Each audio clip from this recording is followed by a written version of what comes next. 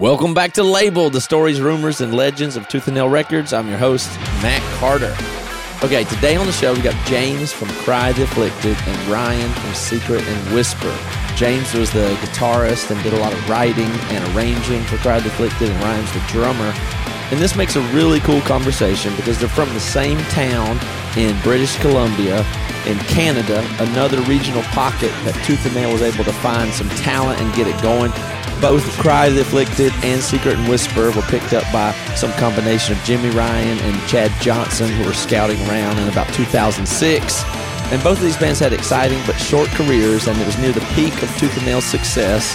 But for one reason or another, and we'll get into that, their careers didn't last that long, and seems like there was more left on the table for these guys. In the episode, we cover the scene they came from, how their careers unfolded, some of the complexities there, and what ended the runs of these bands that a lot of people were fans of. And James and Ryan, along with some other guys from Secret and Whisper, that's Jason from Secret and Whisper, and Garrett and Nick from Cry the Afflicted, they joined together to have a new band. It's called In the Arena. They got a bunch of new music. They have something coming out today, so this is kind of the premiere in some sense to let the world know that there's new music from these guys, so I'm really happy to be able to facilitate that. You can find the new music on Spotify and YouTube, but there's links in the show notes today. So hope you enjoy this conversation when we get to catch up with these guys and get their perspective, because we haven't heard from them in quite a while. All right, let's do it. We got a bunch of stuff to cover today, but I just kind of want to reconnect with you guys because I hadn't seen y'all in a while. So I don't think we actually haven't met before. I think the one tour that the band did, I wasn't on, which I regret immensely. That was that one tour you did. You didn't do that tour. So who was playing drums in Secret Whisper on that Secret and Whisper on that tour? A friend of ours named Tristan was actually filling in for that tour because that was right after my departure from the band. Okay. So I was still involved in the band, but not in like a touring sense. Okay. I remember that. And what year was that? I mean, we'll get all the, this is all good detail, but we're not going to go. I hope there's not a lot of questions about years because I'm not a lot, so bad at that stuff. Yeah. That was 2009. 2009. Okay. Mm-hmm. And so you left Secret and Whisper in 2009. Mm-hmm. Which was before, it was after Great White Whale, but before Teenage Fantasy came out. Did you play on that one? It was the last record that I did with them. Okay. So kind of the deal was I was like, you know what, we'll finish this record and whatever else, and then I'll do anything I possibly can. I just couldn't, based on my career opportunity, which we can get into. But we'll get back to it. I just had to step back from touring then. So we'll get back to it. What I'd love to do, since I have both of you, is do let's see if I can even make sense out of format such a conversation as this. But what's fascinating that I'm just gonna put out some leads here, and then we'll go backfill it with conversation. So what will ultimately end up today in reverse is the fact that you guys have a new band together, which I guess this is like functions as an announcement of or something like that. Totally. Yeah. Right? We don't have any more. This might be the first press, that it gets, but you guys have a new band called In the Arena, which is members of Secret and Whisper and Cry the Afflicted. So, the demos are great. We'll talk about it. We'll listen to some of it. Not demos. Awesome. I'm saying, not your demos. The recording itself is forthcoming is very awesome. So I talked to James about it, but Ryan, I love it. The drums are great and it's awesome stuff. Cool. Yeah. Okay, so what we need to get is backstories on both the you guys as individuals, how you found Tooth and Nail, the band Cry the Afflicted, the band Secret and Whispers, upstarts, how they got connected with Tooth and Nail and how they went away, and then how you're back now. But all this to me houses in the under the heading of Tooth and Nail Solid State having a connection to Canada. On this podcast, a lot of times we talk about the different regions. The Northwest, Florida is a huge one. Orange County is very important. There's lots of scenes and regions where these hot spots of talented people get together and then pop something out, and then it connects in the network during the ages of not even social media, but just barely the internet and the pre-internet. And then we've got, Canada here, and particularly Western Canada. And so help me connect the location, what the scene was like, what you guys, how you guys are in the Tooth and Nail how your Tooth and Nail kids, what your favorite songs are. I'm about to stop talking, but I had to just get my mind around this whole conversation so we can move through it. But and I know Cry the Afflicted and everything's from Kelowna, and is that NBC or is that in Alberta? Yeah, so Kelowna's like 3 hours from Vancouver, north. Yeah, I've been there. I've been there. But it is NBC, it's right? NBC, yeah. Okay. And Secret and Whispers also from Kelowna? Yeah, absolutely. Okay, so because Kelowna's a tiny town. Yeah. It's a beautiful town. Yeah. I went swimming in the lake there one day on an off day while we were doing a tour across Canada from west to east. And I don't remember if we saw, did I see you, Jane? Were you there when we came through? I can't remember. Yeah, I can't. I'm going to be the worst guest here. I don't remember anything. Okay. Well, for the record, I've been to Kelowna, and it's beautiful, beautiful town and everything. But so there's a lot of talent in this small. Is that you consider a small town in British Columbia, not even near the coast? Yeah. And tell me about that place and how this scene emerges. So Kelowna's like I think just around 100,000 people, but it's always had a really good music scene. There's quite a few bands, like the band that Secret and Whisper was before it was Secret and Whisper, was kind of like the first band to get signed. They got signed to Maverick Records, and it was called Stutterfly. But then after that, there was another band called The Bleeding Alarm that got signed. They got signed to Sony. They got signed to Sony. And then we were signed to Solid State, and Secret and Whisper were signed to Tooth and Nail, like right around the same time. So it was like We Are the City ended up on Tooth and Nail too, or what is it? What were they called? Was it still We Are the City or The City? I can't remember. But another Kelowna band, they ended up on Tooth and Nail as well. Well, I mean, they relocated to Vancouver, quote unquote, but they started off in Kelowna. And Stutterfly. You were the drummer in Stutterfly, Ryan? I was, yeah. I wasn't the original drummer, but that was kind of my first start into this world in a more serious note, for sure. And that was pretty early, so they must have made those connections early, and then stuff came out of that, because they were always around, and from what I remember in 2000, I don't know exactly the years, but 1, 2, 3, they were on the festivals. If you're at Tom Fest, or you would see them on these very small the things that were they'd be at the clubs, like you would see their name a lot, and they'd be at, I don't remember exactly, but things like Tom Fest is my memory of what Stutterfly was doing. Yeah, like even they were kind of like the big regional band in that era. Like they started officially in, I think, 1998, which is crazy to think about. But they were the ones that kind of pioneered getting on the road in our area, at least, and really putting on like the big local shows. And their big break was actually mp3.com when that started. That's right.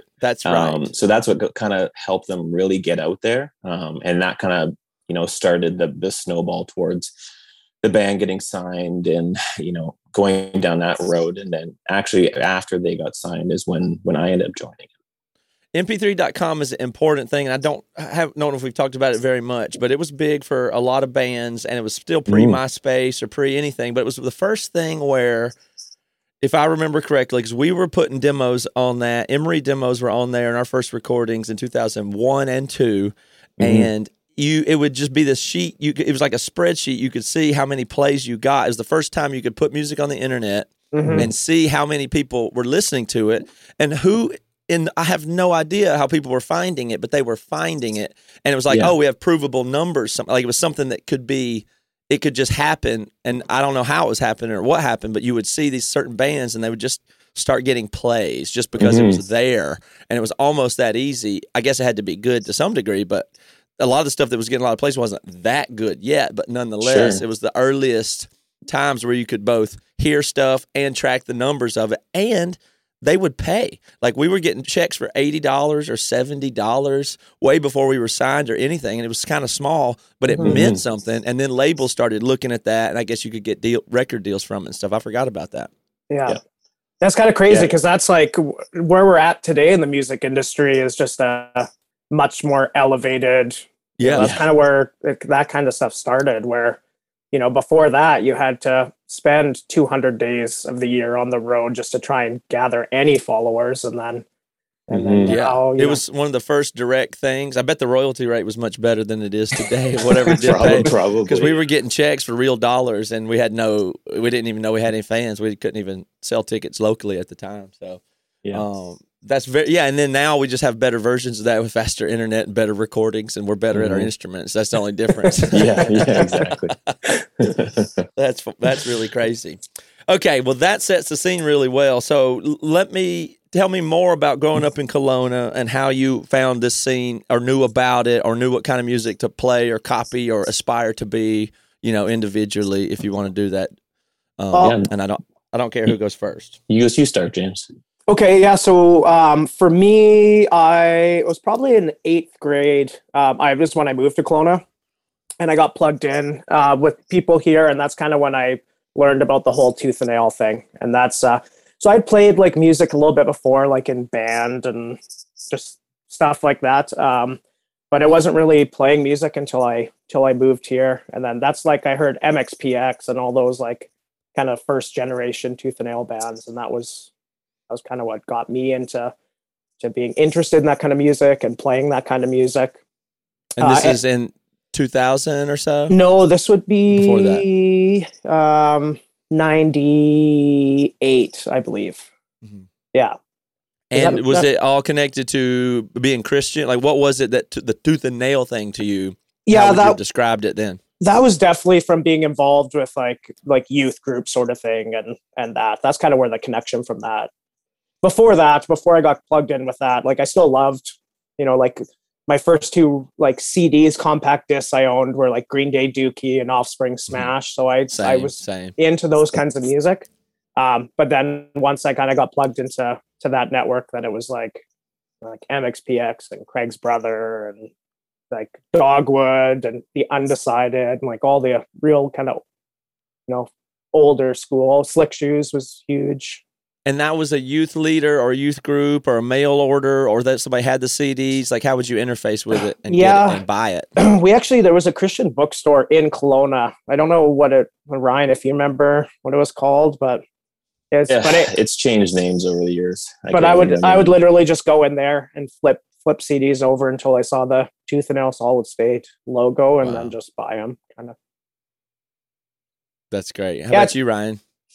Admittedly, I wasn't a tooth and nail kid growing up. I kind of got introduced to it as the years went on. So I started in music kind of the same time as James did, band class. And then as I kind of progressed, I got involved with playing at youth group and that because my friends were, and like I was, involved with different programs in youth group and that kind of stuff growing up. But probably, I don't know, 9th grade. That's when I started getting introduced to stuff. I was looking at my list. I was like, man, what tooth and nail bands did I really get into? I remember Ace Troubleshooter was one of the first ones like that I kind of got into that I can think of from that. And then obviously bands like MXPX and that I was introduced to like through Jordan Chase, actually, who plays bass in Secret Whisper.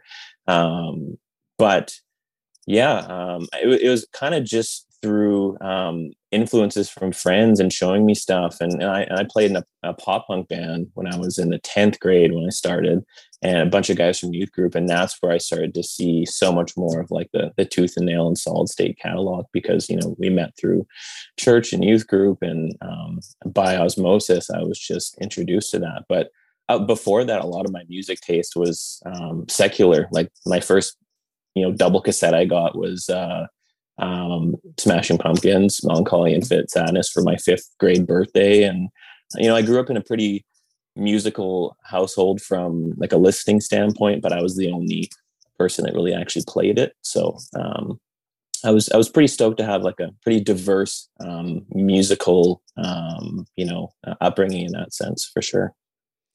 Awesome. Do you guys, anything come to your mind as very important or meaningful songs to you in the catalog? I'm so bad with song. I'm so bad with anything to do with memory, but song names. But definitely there's like records. Like I actually saw like one of the like first like kind of outside touring band shows I ever saw in Kelowna was Dogwood and The Undecided came through. And it was like, those were like more like aggressive kind of than stuff I'd listened to before, and it kind of blew my mind. And so those were like kind of really early ones. But for me, it was the live experience of seeing it was magical to you. Totally. And it was in this tiny little place with maybe 50 people there or something. But it was, but yeah, they're definitely like standout albums. Like MXPX Life in General was like a huge kind of one for me. Craig's Brother Homecoming, and then like Slick Shoes Burnout. Those were like ones that were like kind of game changing for my perspective on like punk rock music and that sort of stuff.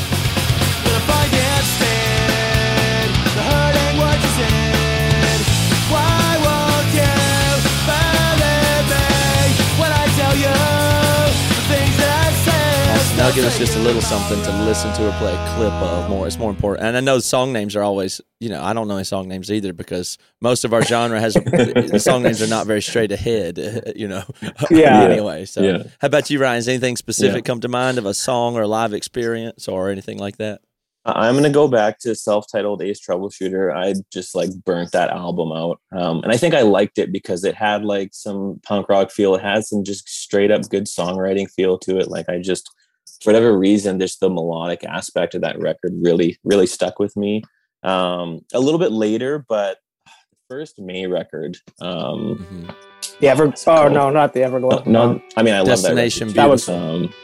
Beautiful. Destination Beautiful. That was a little bit later on, but that was a huge one for me. I'm such a sucker for just like good, pop rockish. And then what is it called? The one Under Oath record with When the Sun Sleeps. I remember there was this sampler that was with that video. Yeah. And it also had like a Beloved song video on it too. And that was just that was a big part of it too. That's the Changing of Times is the album. Changing of Times, that's what it was. And that was like outside of from like a Tooth and Nail Solid State standpoint. Those are two of the big ones in kind of that genre that really stuck out to me at the time. Like this broken, it's hard to fix. Empires were burning bridges down. Oh, where will those steps with feelings found? To write this down is means to reconcile. Empires were burning bridges down. Oh, where will those steps with feelings found?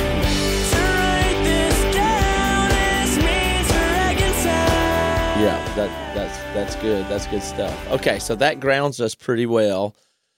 So when we get in, which band started first? Let's try to ping pong it that way. Did Cry the Afflicted start first or Secret and Whisper?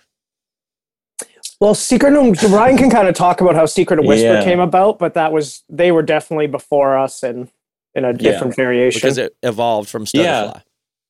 Okay. Mm-hmm. It did, yeah. So the very short summary of that is that Stutterfly kind of hit a point where we got dropped by our label, Maverick Records.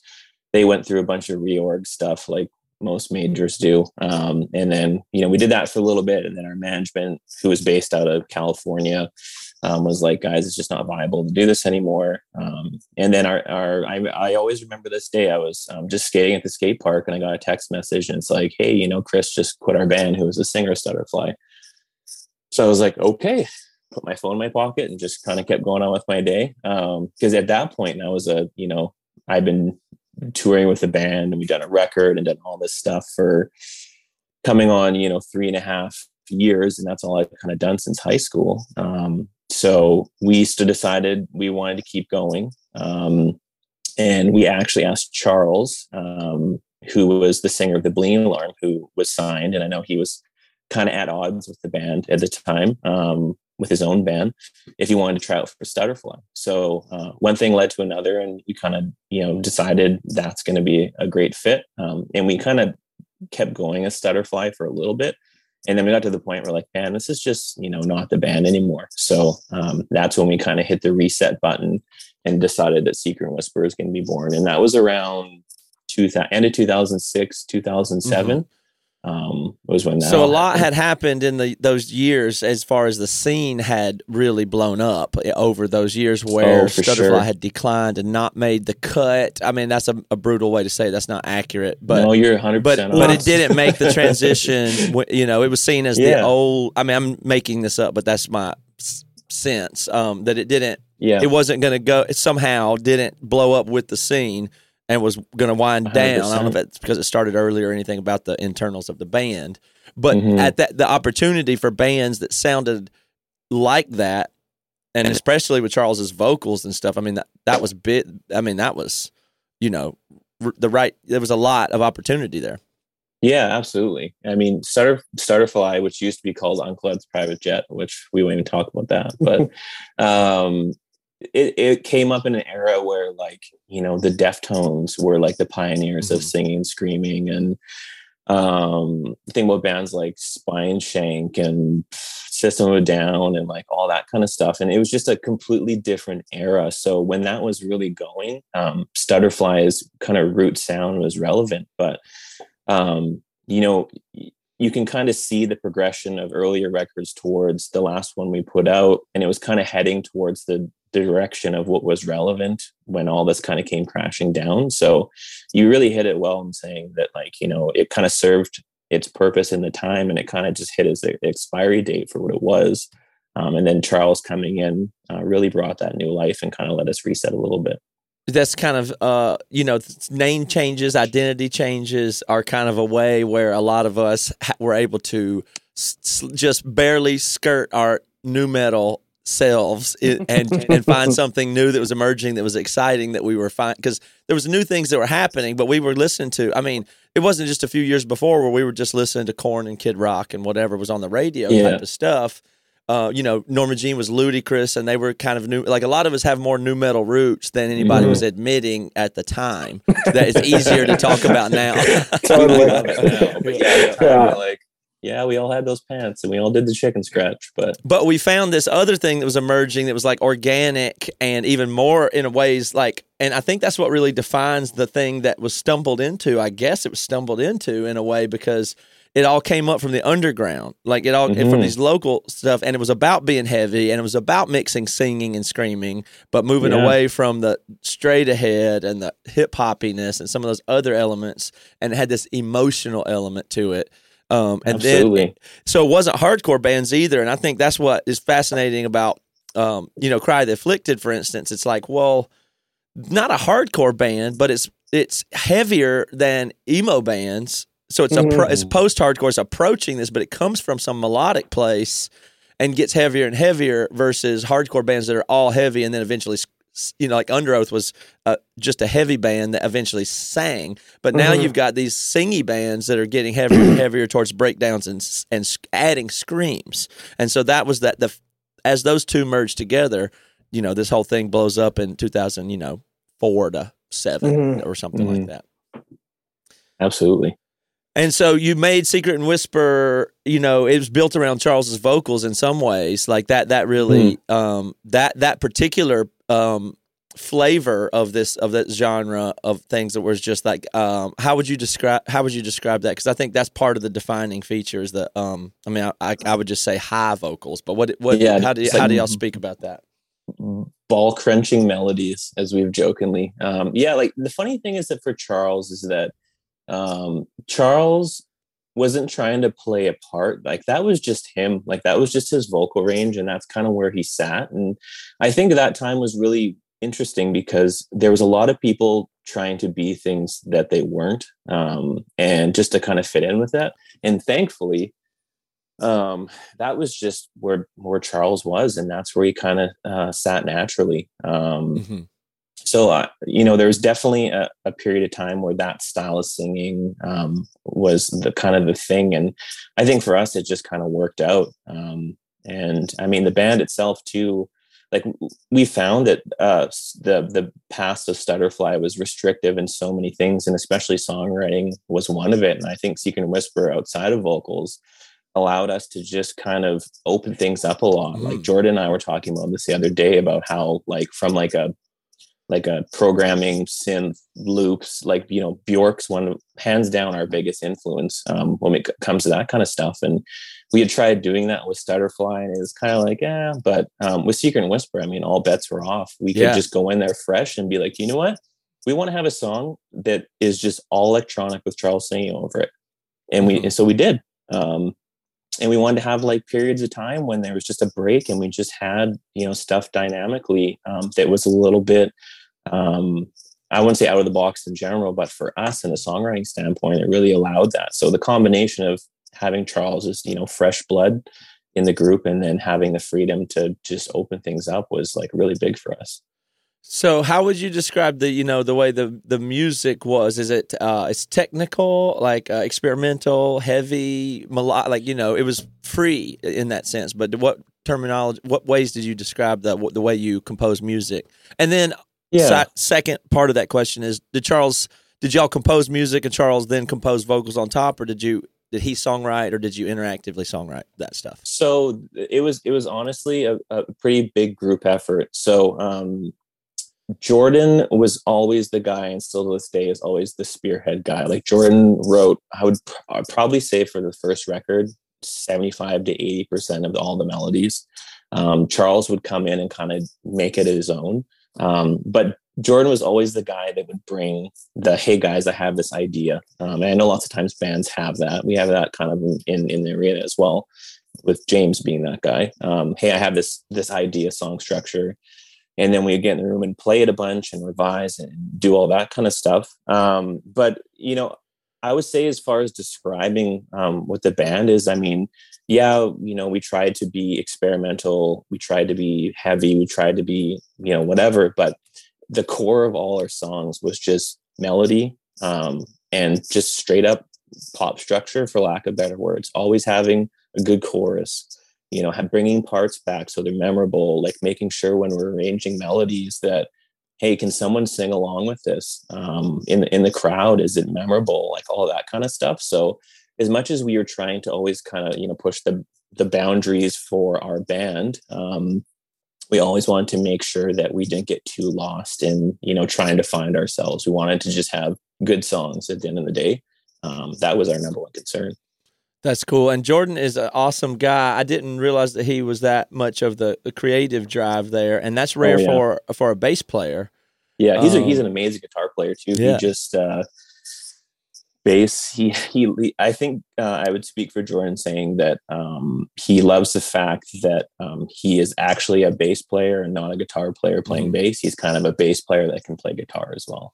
Well, you know, my personal opinion, no offense at all to the other guys, but Jordan is my favorite person in the band. I've spent the most time with him on the tour that we were on, and he's a very open person.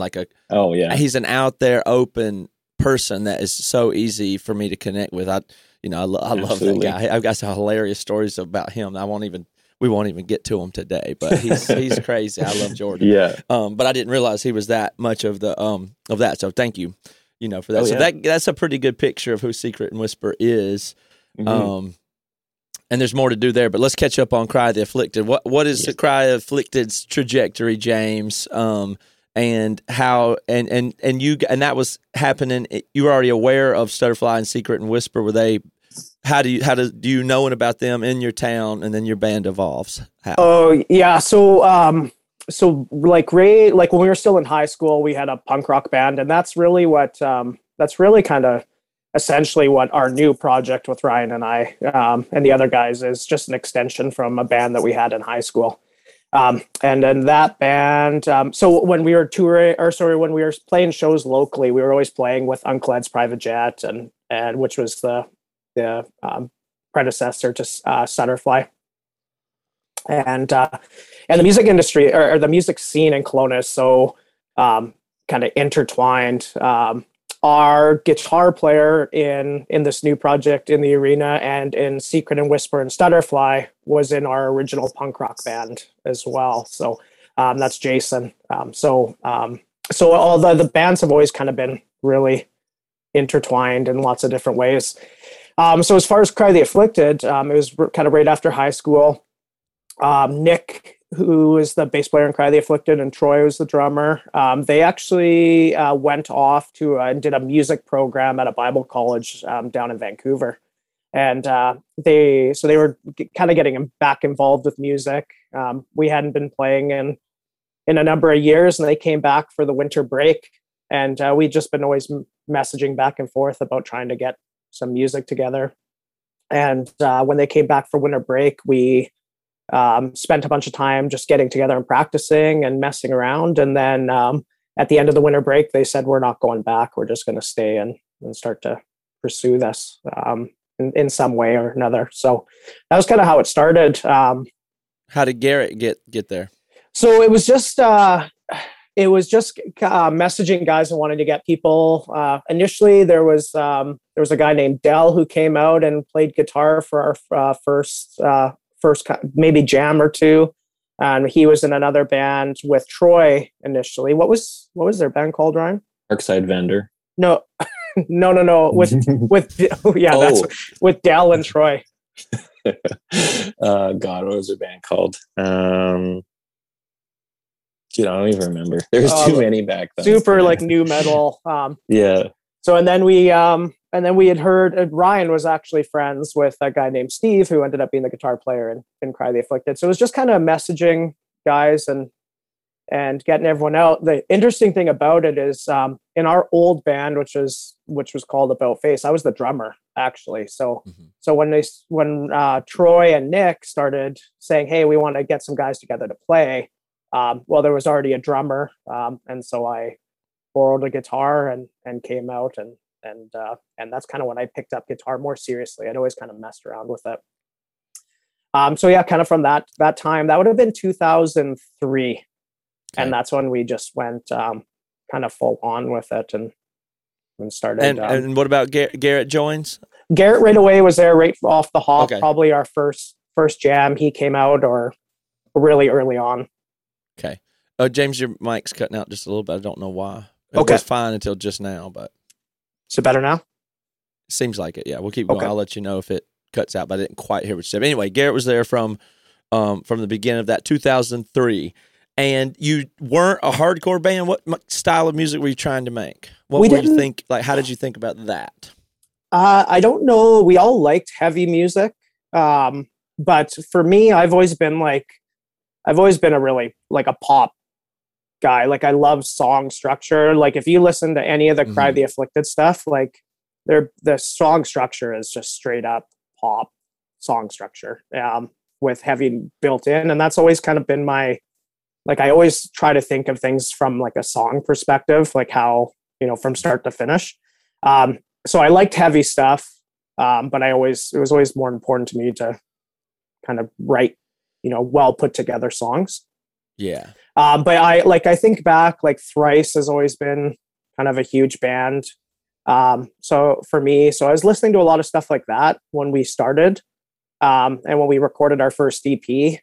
And then shortly after that, I got like a major, like European metal bug. Like I was listening to like In Flames, Soilwork, and so that really, really influenced the writing of our first full length that we self-produced. That's like, yeah, everything was all like riffs and squeals and like, riffs and squeals and kind of breakdowns, but not based in that fully, but it's like a tool belt full of all these different things, but song based in a way. Yeah. Yeah. Yeah. So that was kind of the direction that, we started out, and then it got a little bit heavier, and then that's kind of the direction of it. So let's talk about how you each were then able to interface and be signed and stuff like that. And I know, James, for you guys, it was just through, it was Jimmy Ryan connection. Well, and Jimmy Ryan was your guy at the label at just the right time. I guess he was A&R at that time, or tell me about that. Well, yeah, it's actually, you guys are a huge part of that too, because I don't know if you remember, but Cody Robinson, who was our manager, was out with you guys as tour managing.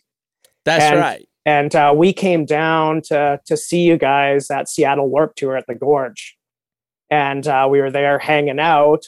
And I remember we were there hanging out on the bus, and Jimmy was there, and that was the first time I met Jimmy, and him and I just hit it off like really really well, and we had just finished completing our full length like self produced full length album, and basically got it to him right there on your guys' bus, and apparently I think it was him and Chad Johnson drove out to the Gorge together.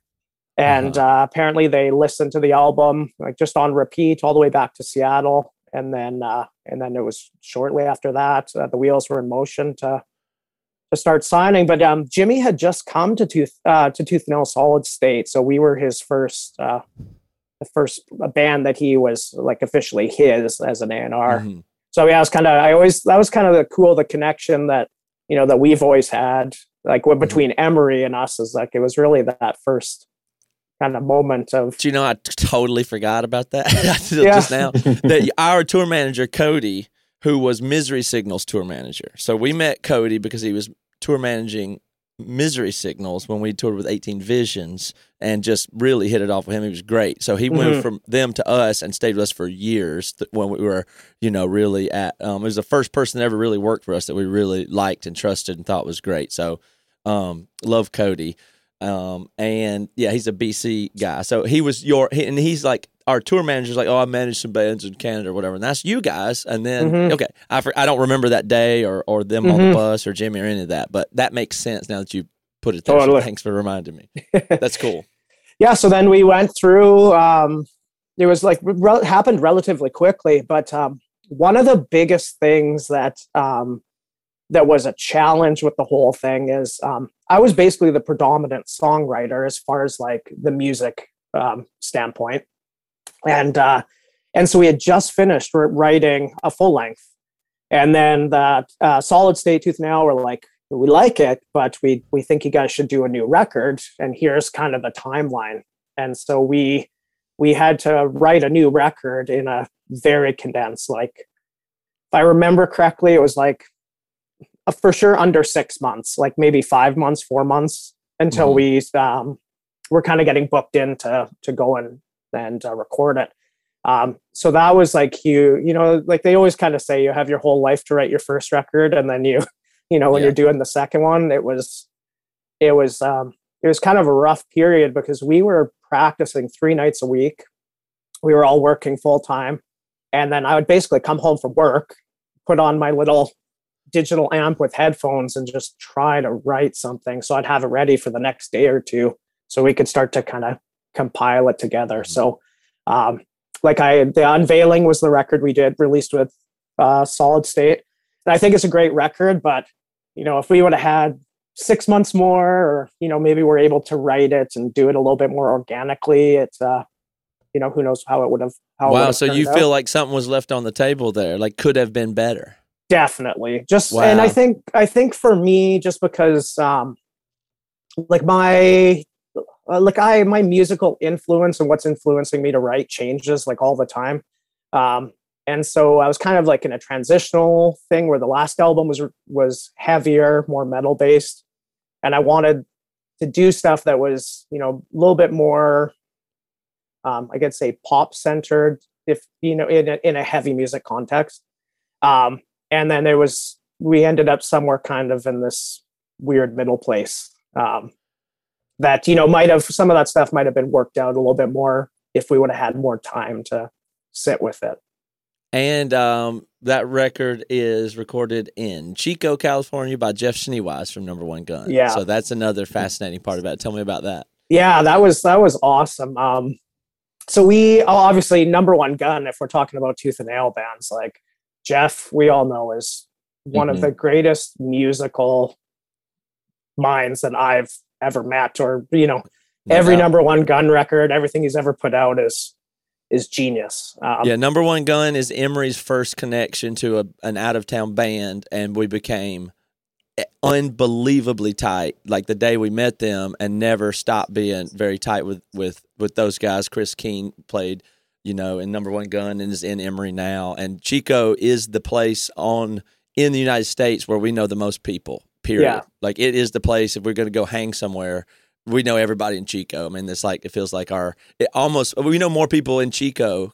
Emory has more relationships in Chico collectively total than in Seattle, probably for some reason. It just is that way. Yeah.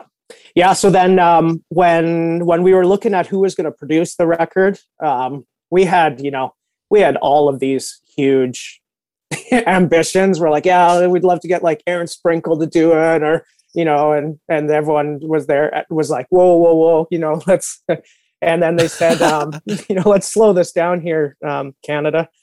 And so we, somebody had proposed, Jimmy probably had proposed Jeff, because he was producing and doing stuff. And so we were like, okay, cool. Like most of the stuff he's done, like nothing's really been heavy. And I remember Jeff he wrote a song and recorded like basically what would, similar to a style of Cry of the Afflicted, and sent it to us. And we were all just like, boom, that's the guy he did that just to get the gig. He's like, I can do heavy. Watch this. Exactly. I still have it on my computer. I'd love to. Can you get it? Send it to me. Yeah. I'll send me that. I'll play it right here. Yeah. I'll dig it up. But yeah, it's just this. It's like, I don't know. It's like 40 seconds long or something, maybe a minute. And wow. It was just as soon as we did it, as soon as he sent it, it was like, yeah, this will be a great fit. And it ended up being a awesome experience. He's just had so much fun. And same thing with Chico, like hanging out with Luke and the Rogers, and, just all the connections there. We had so much fun while we were down there. Yeah, it's a fun place. That's great. And so back to Ryan, how did you guys get, who was your A&R and first record? How did the record deal go down and all that? So I'm trying to remember like the timeline for this. I distinctly remember we had a demo version of Vanishings, which was like the kind of a single we had on Great White Whale, that was just recorded on like a 24-track digital recorder, with Charles's demo vocals over it. And I don't know how we got it, but Jimmy was our contact too. And we actually were at Warped Tour in Vancouver. It's funny that we have pretty similar stories, but his is Seattle and ours is Vancouver. So I think it was in 2006, either 2006 or 2007, because we played Warped Tour at Stutterfly 2005.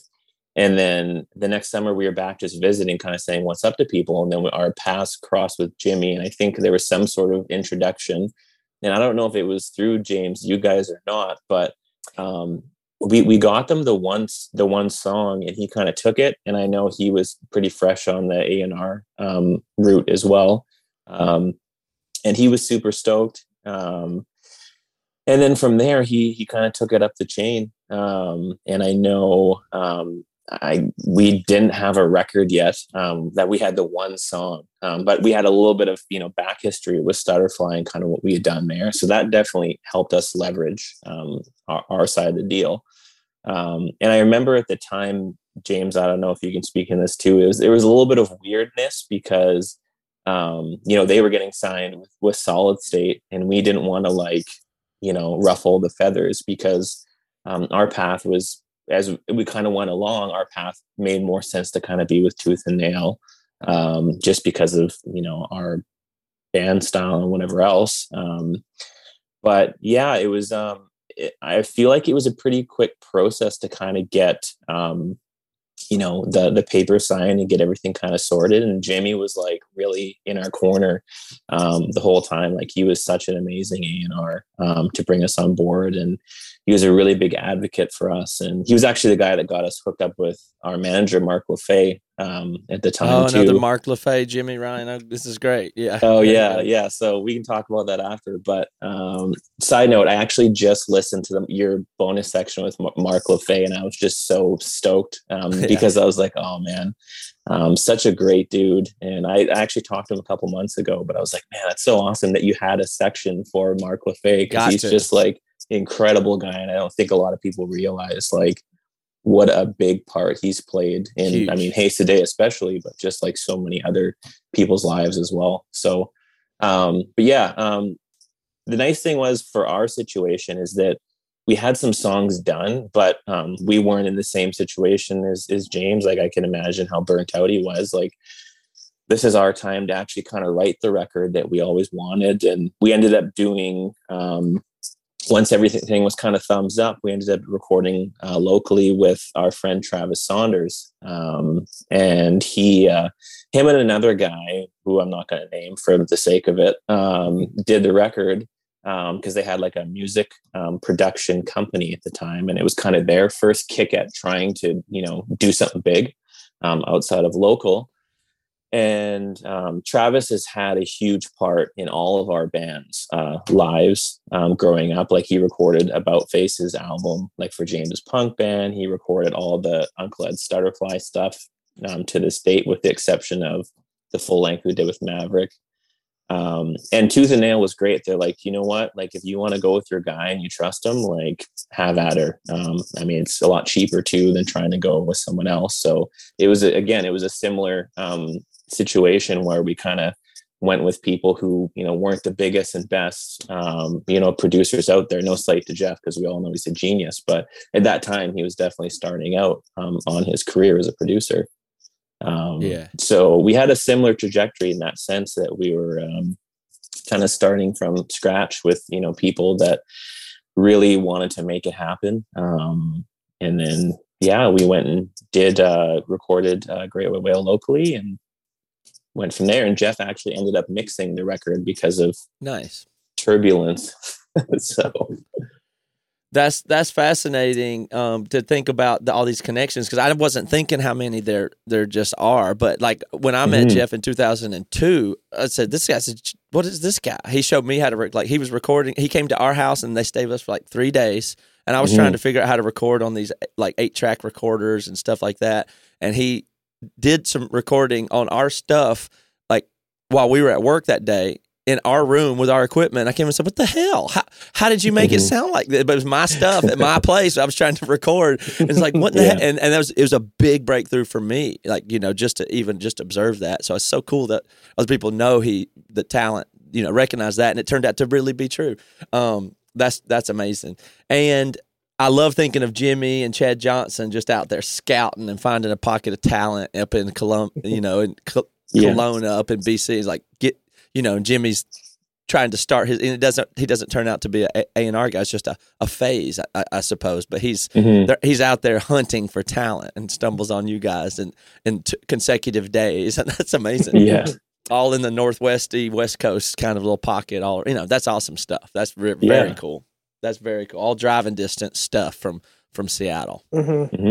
Yeah, Ryan, I was thinking about it. That might have been when you might have met Jimmy, because right as we were in the process of getting signed, we were trying to line up where you could see us play, and there was, I think it was Amber Lynn was coming through Kelowna, and we ended up getting on to opening the Amber Lynn show, and then Jimmy came up for it, and that's kind of the first time he met the rest of the guys in the band. And right, yeah, and so that might have been where you met him previous to the Warped Tour stuff. Maybe that's what it was. Yeah, that would make sense. That was a couple years ago now. It's funny as you're talking, like I think about all the connections, like our new project that we have. Jordan Chase produced it and recorded it, and even when we were sending demos for Cry the Afflicted to Jeff and to Tooth and Nail, we were tracking it in Jordan's apartment on like this little old system that he had. So just the funny same thing that we wrote like both our records on. Yeah, it's just everything is just so, and I think just the interconnection of the band, like Jason, who from Secret and Whisper and Stutterfly was the best man in my wedding. I was the best man in his wedding. Like it's just the bands are so crazy connected. Yeah. It's funny. So both of your bands also, in the zoomed out perspective, didn't get big enough as they should, and I don't know what didn't happen, but some stuff didn't happen for both of you guys. So I don't know what all amount of touring you got to do, and I really don't remember what made either of your bands end, and I just lost track, and here we are today.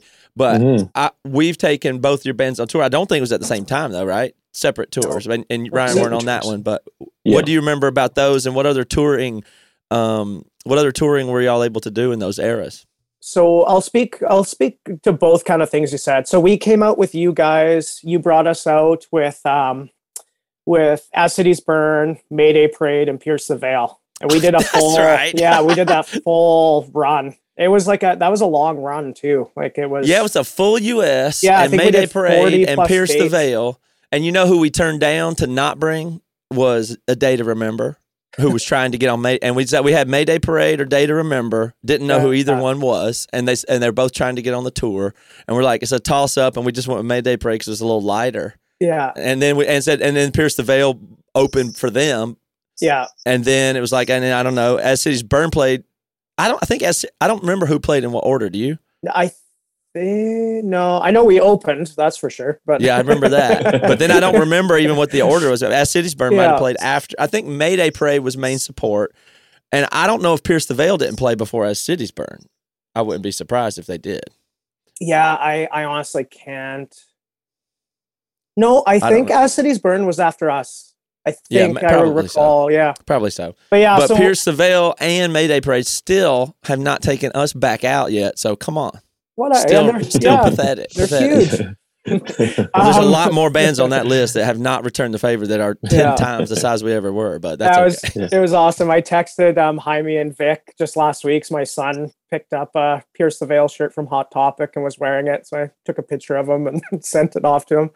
But when you talk about like the bands not maybe doing as much as they could have, I think there's just like a barrier to entry being a Canadian band and just challenges of touring in the States that like, I know for us, we toured a bunch. Like we did a bunch of US tours playing with like bands that ended up doing well, like, Memphis Mayfire and stuff. But we would like I remember like some low moments where I'm on tour and there's 0 people at the show. Like Augusta, Georgia, we had 0 people come to the show, and there was like 5 touring bands or something.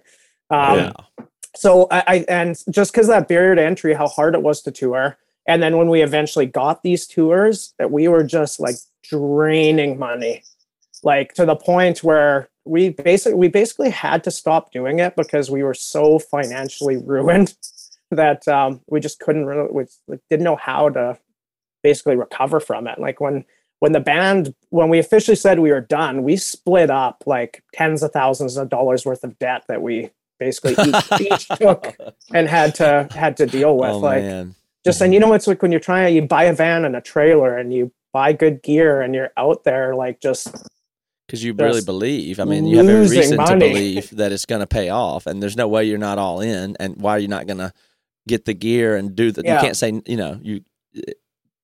Yeah, I can totally. And you got paid $100 a night. Yeah, probably or something like that. And for sure. So yeah, that was really what it was for us. Is that it was almost like we got signed a little too late. In we'd already been doing all of these tours. We were already not in a great spot for for morale and how much money we'd been putting out and how the effect on our families and all that sort of stuff. And then it was just like a little bit too late for us, speaking for Cry the Afflicted anyways. I think that was a lot of what it came down to. Let's stay with that one more second, because that brings me to I swear to you, this is probably, when I really think about it, it's not like the band or the stage playing or the stuff that I remember the most, but probably the most memorable, wonderful thing that's ever happened on tour that our band all agrees was around a very low moment for your band, if you'll recall, when your trailer and van got towed. Yeah. Do you remember that story, and will you tell it? Because in our memory, that's just one of the coolest. That's just what we that story comes up a good bit for us, because it was one of the most fun nights ever. Yeah. So So and you'll have to fill in some of the details. I'll talk about the low point of it. So we were in San Diego, right? We were playing the Glass House. Is that what's called? Yeah. Well, the San Diego, I don't remember what venue it was, but Pomona is the Glass House. Okay, Pomona. So, maybe because we were staying with Aaron at Aaron's place in San Diego there. It was between San Diego and Pomona or whatever. Yeah, and so we woke up in the morning and we go out and our van and trailer are gone. And by Aaron, you mean Aaron Rodgers? Aaron Rodgers, yeah. Right. We went. That was kind of the Chico connection. Aaron was in the off season when we were recording our records, so we would hang out and we'd play frisbee golf and all that sort of stuff with him and Luke. And so we always made a connection. Like when we were out in Green Bay, we'd stay with them on tour, and we stayed at his place. Was Luke on tour with us for the? Luke did some tours with us, but I don't remember if it was that one. I don't think it was that one. No, okay. That was not the tour Luke did. Yeah, because Luke came out with us as well. But yeah, we anyways had our van and trailer towed from Aaron's house. From Aaron's house. Yeah, we were parked in like a cul-de-sac, like down the street, and so there was already like, you know, when you think like, you know, all the stuff I talked about, like the money issues and all that, and then here we get on this big tour, and we're like, you know, and our album was just coming out. I don't know if you remember that tour. We were selling our album for $5, just and we were like going out in the crowd every day and just like basically guilt tripping people into buying it, so it would help with like our first week, first month, you know, sales. Anyway, so yeah, van got towed, and I don't remember. I don't even remember like how we got it back and what the process was of all of that. Trying to remember, but I remember it being like some, you know, probably not a huge amount of money, but a money that was just like I remember the amount to us at the point where it was $700 and something specifically was the total, and it was you guys, you know. You got it back by the time you were telling us the story. You had made it to the next gig, but you showed up to the gig in the in the most devastated, kicked puppies I have ever seen in my whole life. The most pathetic, like, disposition that you could ever imagine. And you had, because it had gotten towed, you didn't think it was right or justified or whatever it was, and you were at this, you know, you were struggling, and that everybody knew that in whatever ways that you were, and it was $700 and something to get it out of the tow to pick it up and make the gig. And I don't remember even, I guess you had the money or it was debt or whatever it was, but it was just, it was just like terrible. Like you were in the lowest possible state. Yeah. Yeah, and you should probably tell the rest of the story. Yeah, I'll tell the rest of it because it's clear to me starting at that point. But and this is when we are doing really, you know, relatively well. We're on a bus. We're making very good money. We're paying you guys like $100 a night, but we're making, you know, to us it was good money, and we had a bus and we had crew and we had big shows, and it just was going good for us. Now, at the time, I didn't think it made sense that Aaron Rodgers couldn't pay for your tow. That was the distinct thing that struck me. You know, if I remember this correctly, I think Luke was at the place in San Diego and Aaron wasn't. Maybe Aaron wasn't there that night. He would have been probably out in Green Bay, and we were just staying with Luke. I think I remember that Aaron might have been there that though. In either case, I'm not so sure, but I because sometimes Aaron would be there and sometimes he wouldn't, depending on when you'd go through. You know, when we'd stay there, because we'd stay there too a bunch of times and stuff like that. But I thought surely if it got towed from Aaron's house, that like $700 for somebody that makes a lot of money, but then nonetheless, I thought, well, we were immediately, as soon as you guys left, we said, well, we have to pay. We just feel bad. We just have to give them $700. We just have to give them some money. Should we pay for it? Is that on us? And that $700 was a lot of money to us still then too, in relatively speaking. Mm-hmm. But we immediately were like, well, should we just give them $700? Does that make sense? Is Aaron going to pay him back? Probably. Maybe Aaron's going to pay him back. We shouldn't do it or whatever. I got to just jump in for 1 second. In full disclosure, Aaron was very generous with us in different times too. Like, so he definitely, we probably had that air about us lots of times where people are like, man, I got to give these guys some money. Pitiful guys We're really from Canada. down on everything right now. Oh man, yeah. So you have an act that you work out to just get people. Yeah, I get it now. You just go around projecting the neediness. And hey guys, put on the sad face. We're gonna try and see what we get out of these guys. Get your worst clothes out. We're doing this. We were just in a mode of, and I don't remember exactly how, but we always play games. We had a casino on our bus one time. We used to run a craps table. Was that on that tour? That was that tour. Cause I remember and just not to, I remember that tour. Toby had the back lounge of the bus because you guys were sharing a bus with As Cities Burn. And then Toby had the back lounge. And I bet you like at least a third of the tour, I stayed with you guys on the bus in the back lounge. And I was always there, but I always remember the casino, like we were running games built out of cardboard and we made a craps table, put felt on it, drew the lines, and had 2 or 3 people running it. And everybody would come in, we'd play for dollars. And I like making games. I just like getting people to do things together and like running the game. And I acted as the bank, and me and Dave would run the games in the casino. And we had a blackjack table in the back, and Aaron Lunsford would be dealing blackjack. And then me and Dave would be running craps in the front of the bus, and all the tour and people would come on Mayday Parade and everybody, and they would just gamble. And at the end of the night, we would go, are we up or are we down? And sometimes we'd be down $200 or $300, and sometimes we had made $200 or $300 on just running games for the tour. But it's like we don't have to go to the casino. All the money stays at least on the tour, so the house taking it. And we were trying to figure out how to run the games, and anyway, we were just doing stuff like that. And we were just in that mindset, and we said, okay, here's what we'll do. We're going to play a game with them to try to get this money back. And we decided to create a game from scratch. And we basically redid the game Deal or No Deal, the game show, Deal or No Deal. We basically built that game from scratch and adjusted the dollar amounts in the briefcases from $0 to $1,000 and set up briefcases, and then had a giant crowd on the bus. James is the representative, is the player for you're going to get somewhere between $0 and $1,000, but you had to play this game, and whatever amount it comes out to, that's the amount we're going to give you. So it could have very well been $0. It could have been, and And so we put out this like the 50 briefcases with different amounts across the spectrum, and have to pick the cases if you know how the game goes. And then it comes down, and Dave ran the game, and I was the banker, and I would calculate, and I just did the best I could to like make the offers. Like, you can take this amount now, or you can keep opening cases. Knowing that, and then so it's like you're going along the way, and then at some point James picks a case, $1,000 gone, $1,000 off the table. At some point you get the zero's off. Woo, okay. Yeah. But then by the end we have a big crowd on the bus, and I promise you, is that most tense.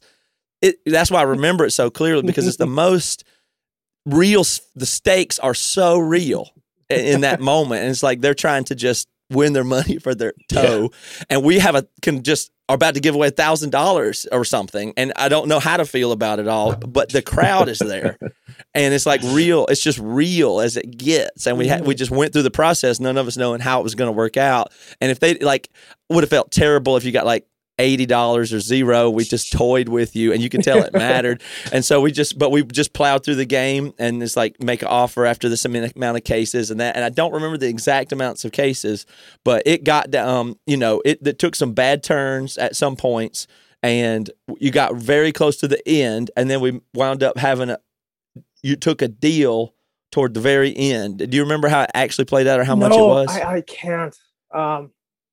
Was it $500? Is that it was over 500? It was almost the amount of the toe. Yeah, and it worked. And it might have been between 5 and the amount of the toe. But and it was very, very treacherous at some of those points where it looked like it was going to go the other way, and I thought you were going to. It was like this, you were going to keep going for it. Like there's magic in the air. And I was thinking, oh my God, they're going to get this $12 case. And I knew which cases were what, and Dave and I knew which ones. It was so tense. And it was the most fun I just have ever had in the last 20 years was that. I just never had a better time. Never. That's awesome.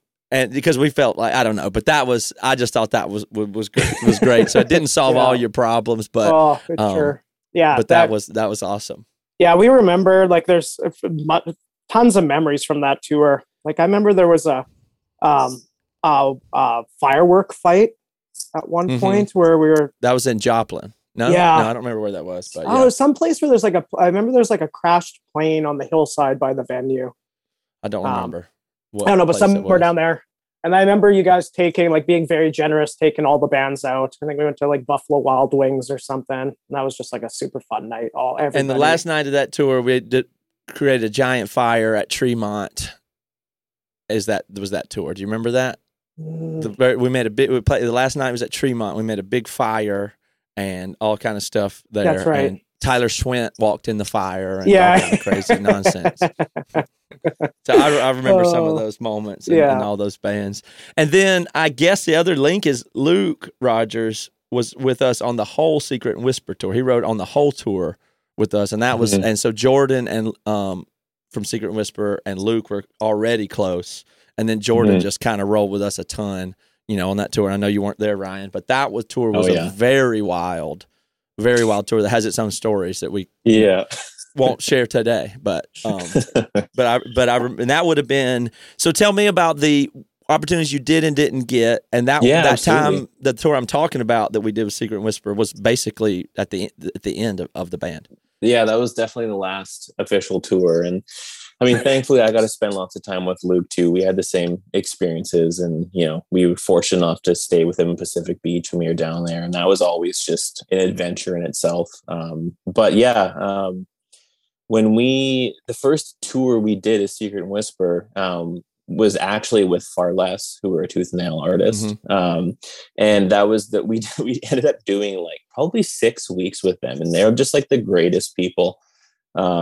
And we did a tour in all these places that we've never been to, and Far Less, had a decent amount of pull in, but for us, it was like lots of crickets, a couple of the shows, but as bad as that was, and the amount of money that we lost, it was like the best thing we possibly could have done because we were pretty good at playing our set after that. But then, 2008 was kind of our big touring year as a band because our record was coming out. Jeff in Number One Gun actually took us out in I think January of that year because he had a record coming out too, which is really cool because that's how we met the guys in Brighton, and then I think they were basically a lot of us backing band, but they played on that tour as well. And then Sever Your Ties was a band that Jeff had done as well, so they were on that first tour, and then us. And they were just an incredible band. It's too bad that nothing more works out with them. But that was one of the first ones first big tours we did. And then we also were fortunate enough the tour Still Remains. We did that, I think, for 6 weeks. It was them and Gwen Stacy. That's Mark LaFay. And I Still Remains. Yeah, exactly. And that's actually kind of when we started connecting with Mark through that process, which is really cool. And they're Still Remains guys are incredible. I still stay in touch with lots of them to this day. And then after that, we had some just random stuff. And then our summer was with Dance Gavin Dance, Aesthetic Lullaby, Lower Definition, who a lot of those guys went on to form Of Mice and Men, who are just a massive band now. I think what else there was. Oh, yeah. And then towards the end of the year, we were fortunate enough we got to play Loud Park in Japan, which is a huge festival. So it was like us and Meshuggah, Avenged Sevenfold, Motley Crue, Dragon Force. Crazy. Who else was on there? That was, for me, speaking selfishly, that was kind of the beginning of the end for me because we at the end of this year, which sounds insane, but we kind of cap off this year. We go play this festival that's like 25 to 30,000 people in Japan, and it's just like this crazy experience. And at that point, we all been going, hard at being a touring band for 6+ years between labels and bands and name changes and member changes and all that kind of stuff. And we were starting to see a little bit of the difficulties that James talked about with just being a Canadian band. And every time we go on tour, we got to spend $2,000 to get work visas, and bills are mounting up and all that kind of stuff. So after I played that festival, I was like, I don't know if it's ever going to get better than this. And I mean, I was like early 20s and unfortunately too jaded at that point. And for me personally, that was kind of the beginning of the end. And I got a really good career opportunity kind of discussed with me. So right before we left to do Teenage Fantasy with Jeff down in Chico, which is our second record. I kind of put out to the universe, and I was like, all right, if I'm going to get this job, then that means I should do that. But if I don't, that means I'm going to, do music till the wheels fall off. Magic 8-ball. Exactly. And I got the job, and I was like, all right. So I had that conversation with the guys being like, I love doing this. I'm going to do this record. I'm going to do whatever I can, but like, I'm just kind of at that jump point where, everything's starting to pile up, and it just, I have to make a decision. And then everyone else it started happening with everyone else too. So that Emery tour was the one that I wasn't on, regrettably, was the last quote unquote tour for Secret and Whisper. And a big transition point. And then we did a couple like one-off festivals and stuff after that, but yeah. So really the common thread here is that both of our band's last tour was with Emery. Yeah, exactly. Nail in the coffin. Pierce the veil, and the genesis of our downfall. Mayday Parade got all the juice and drained from you or something. I don't know. Yeah. What was the job opportunity? So I worked for Disney for basically like an online virtual world called Club Penguins. And we used to do that kind of when we were home from touring, just doing like customer support and moderating that kind of stuff, because it was based out of Kelowna as a small company and then got acquired by Disney. So wow. I just got approached about interviewing for like a upper management position. And yeah, I was kind of humming and hawing about it. And, I was at the end of like, what felt like an eternity of being on the road, and the grass is always greener and all that kind of stuff. And we all know how that feels. But yeah, they just kind of caught me at the right time, and I just made a decision. So, I mean, it's kind of set me up for the trajectory of my life now, which I wouldn't change. But yeah, it was definitely a huge adjustment for me when all that came to pass. Yeah.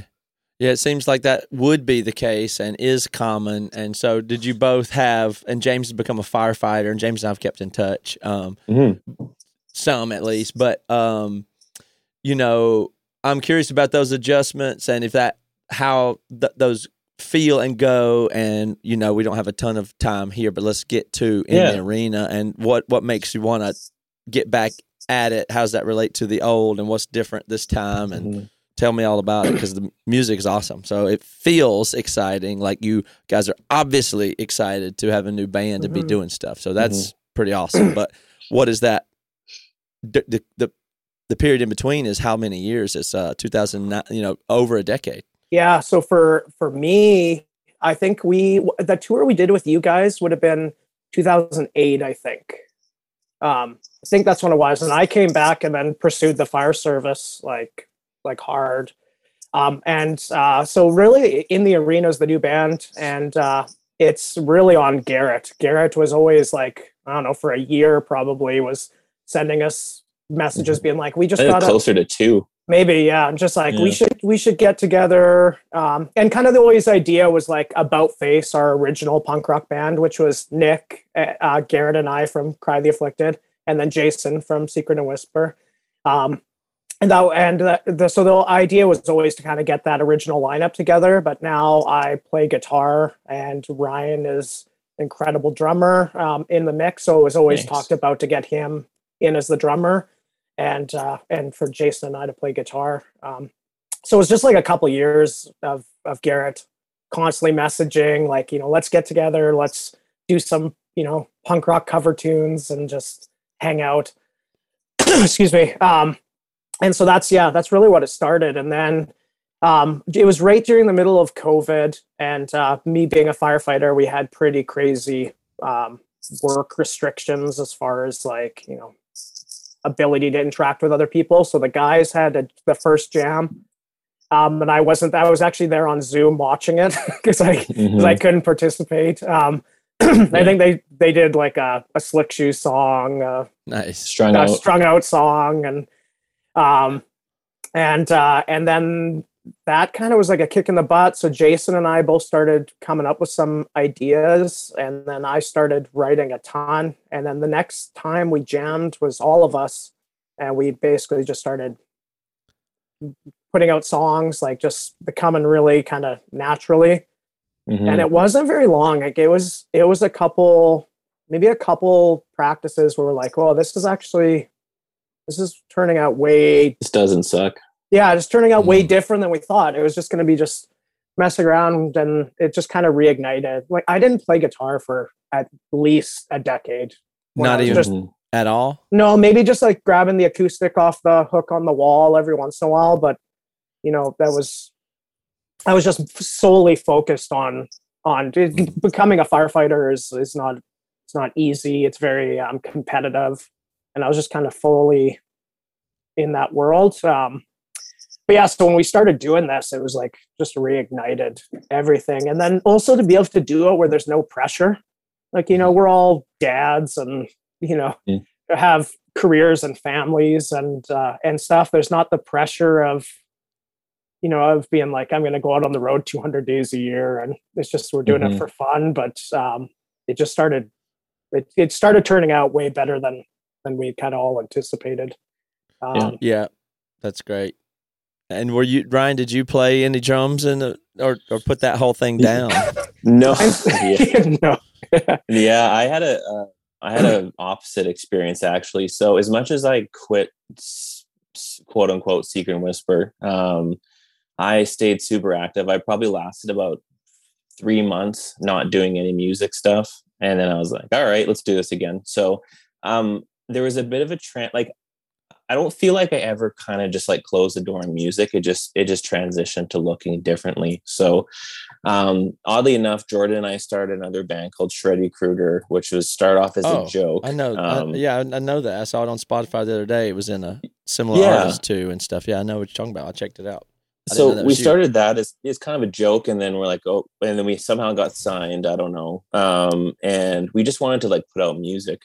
So we did a couple of shows with that and put out a bunch of records and kind of did that on the side and whatever else. And I've done like a ton of session work over the last like 10 years just for like solo artists and bands and whatever else. So I stay really busy with that. And then what else is there? I played in a band called Spirit Box for about almost 2 years because they were local. One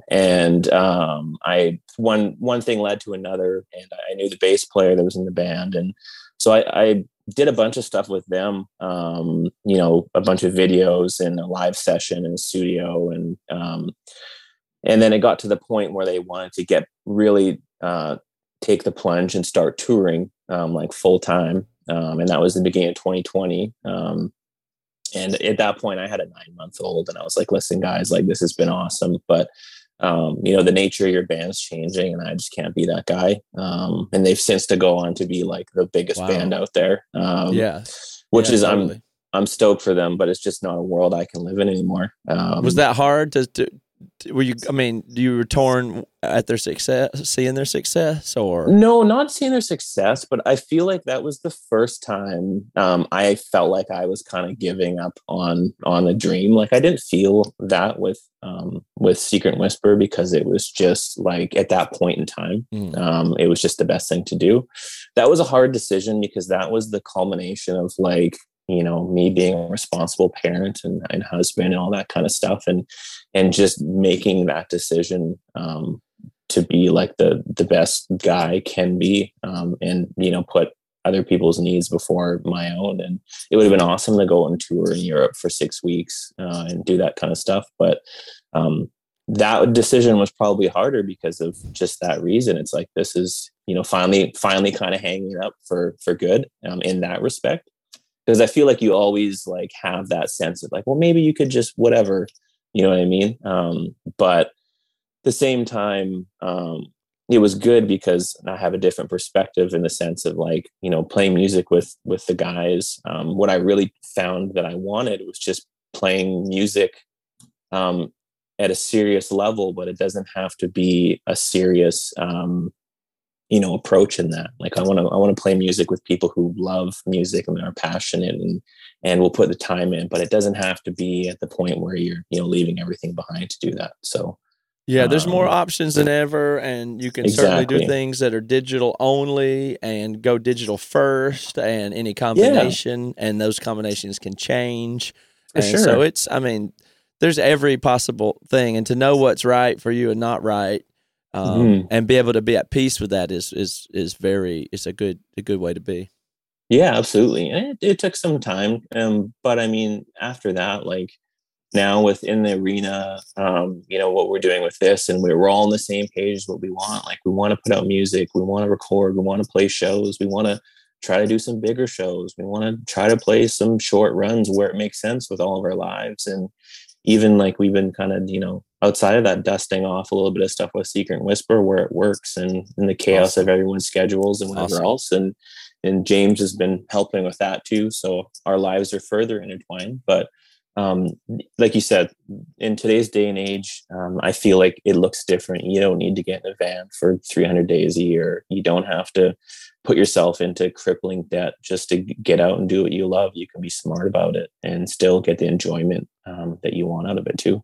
Well, it's all really exciting. I mean, it's exciting times just to know that the kind of music that we do, it had a moment, and then there's been some time has passed, and it's something like having another moment now, and it just makes it easier to see that, like, your Spotify page is there, people are listening to it. Like, whoever thought you never thought that would be the case then, that it would still be an active thing, especially without you participating in it. But bands and records and sounds are, they come from the idea space, and they live in the collective space, and then we as humans have some interface with it. And I didn't ever think that at the time. I thought it was just it's mine, or it's me, but it's not. It's this other thing that you can cooperate with and reconnect with later, and you get to play a part in. But both your bands exist and continue without you, and I don't think we ever thought of it that way. And so it's reinvigorating to a lot of people that can be a resurgence or new growth and new bands. And I mean, I think we'll continue to see that. So I'm just, it's exciting stuff that people just get in the collaborative mindset, and now being mature, do it for the right, I guess, more so the right reasons, I guess, in some ways, or just with less pretense or less, I don't know what all the words are, but it sounds like you guys organic is the word that does come to mind, at least. And it sounds like the way you write songs and what's good about the process in itself, you guys can just enjoy and be wherever that leads. And that tends to make, that's what tends to make the best stuff too. Yeah, absolutely. Like, I think now that we actually just talked about this the other night, now that we don't have this like looming responsibility of trying to make it in a band over us, it's so freeing in that sense, because I know I've been guilty of it, and I feel like we all have been, being on a tour, and you're not enjoying it because you're like, man, what's next? Like, what's the next step we can get to? And like, this tour is good, but I hope our next one's bigger because we need to do this. And you have that anxiousness and set of expectations out there.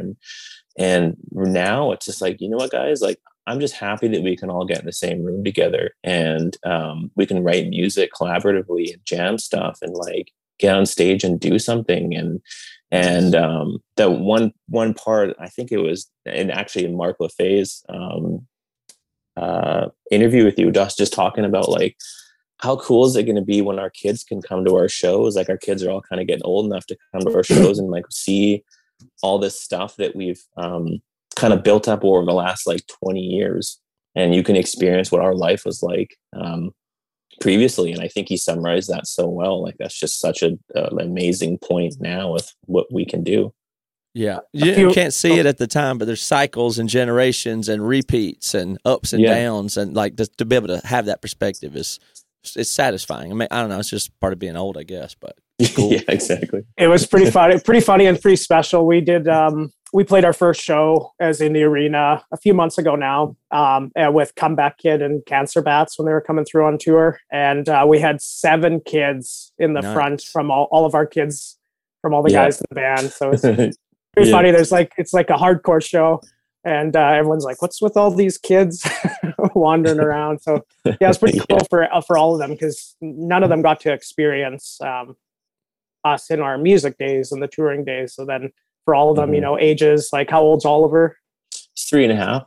So, from 3.5 up to, I think Jason's oldest daughter's 11 or 12. So kind of a span of ages there, which was pretty special to have them we're there. not quite there yet, but I'm pretty sure, and I would just say I'm pretty interested in observing the generation of, I don't know what it is, but I know that we're right at the cusp of people that we know that are talented children actually being doing things. Now, I'm not saying they'll do what we do or play with us exactly, but I do feel that there's some very talented people with good DNA and good ways of being with their children. I'm just really excited to see where some of the talented people I know's children go and how they interface with collaboration and creativity like that. We're not quite there, but there's a lot of people with almost, teenagers and things that are people that I know that are going to be coming into that in this next decade. And, that's, to me, I find that very, very interesting. I'm paying attention, Yeah, totally. Yeah, for sure. Well, thank you guys. Let's listen to some In the Arena and let people hear it. And what, I talked to James a little bit about it, and I like how you have some ideas and some plans and are creating some media, but it's coming out organically. There's nothing exact. By the time this is out, maybe there's at least a song up or a website or an email list or what as of now, which will be next week because we're basically a week from now. What would we want people to do who are interested in the arena? Yeah, so right now we have all social media. We've started and just done a few things. So like we have Facebook, we have Instagram, we have Twitter, all that stuff. I think everything is In the Arena Official is kind of the handle for everything.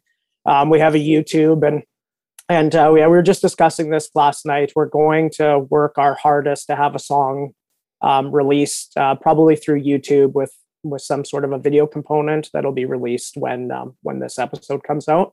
And then from there, we'll link it for sure. Yeah, I'll put it in for sure. Link it, and something that was kind of cool for us too is we have video footage from recording the whole recording process of everybody. And then we actually did a bunch of interview work talking about kind of like the scene in Kelowna, all of our past bands, and we're going to compile that together into a short film that'll be released as well, that just kind of documents the recording process and that sort of stuff. Well, which song can we play here now that'll probably be the one on YouTube, or it could be a different one, but if maybe we'll go ahead with that one. Ryan, do you know the name of it? It's song number 2. Song number 2. It's the song second number 2. song that You're I talking to the guitar player and the drummer about song titles. Okay, doesn't matter. Deer in the headlights. It's the one song that goes number 2. No. It's the song that we felt like was the best summary of the band right now. So it was kind of like a good introduction to what we're all about. And I don't know. The interesting thing about this EP too is we recorded 5 songs that we recorded with Jordan Chase, and they're the first 5 songs that we wrote, and we're not releasing them in this order, but when the EP goes up on Spotify, tracks 1 through 5 are in the order that we wrote them. So cool. Like the first song on the EP is the first song we wrote. So it's kind of an interesting thing too. Is a lot of, like, I can think about previous bands. You can write a few songs and get some of the kinks worked out, and then you write a few more, and then you're like, oh, we got to record this. But for us, we just wrote the 5 songs and then boom, putting it out to the world. And we've already got, almost, 4 or 5 really good ideas for other stuff we're working out, and awesome. We'll just keep pumping out more music. Can we plug Jordan's studio real quick? Yeah, absolutely. The recording is awesome. I love the recording, and the songs they're cool. I mean, so absolutely. Jordan's studio, his producing recordings called Oodalali Recordings, and he's just been on one for the last couple of years, and it's been really cool because we've always known that he's a super talented guy and has a great ear for music, but he's been helping a ton of bands out, and I think there's like 4 or 5, not more, that have just gotten signed, through his efforts. And obviously the band himself is a huge part of that. But I know that he's playing a big part in getting local bands out, regional bands out, getting them, recordings that sound incredible, that have it, his touch on it. So we're pretty stoked too, because, I'm biased. I've, played music with Jordan since I was 15, but we're just stoked to have him be able to do this for us and then future stuff. And yeah, so anyone out there needs recording, go hit up Jordan, because you won't be disappointed. And what is his studio called, or just look his name up? It's called Oodalolly. And okay. We'll send it over to you too. And he has a wide gambit of everything that he does there. So excellent. Well, thank you guys. I'm stoked to hear it, and good luck, and we'll be in touch. Thanks for having us. Yeah, thanks so much, Matt. It's really appreciate the opportunity. Yeah, it's super fun to be able to do this with you, just with the whole Tooth and Nail solid state connection, and then our connection with Emery and all that. It's something that's kind of always been really special to us and near and dear to our hearts. So yeah, we were pretty stoked for this opportunity, and so thank you very much. Absolutely. Well, I'm glad it worked out, and we'll continue to be in touch, and good luck to you.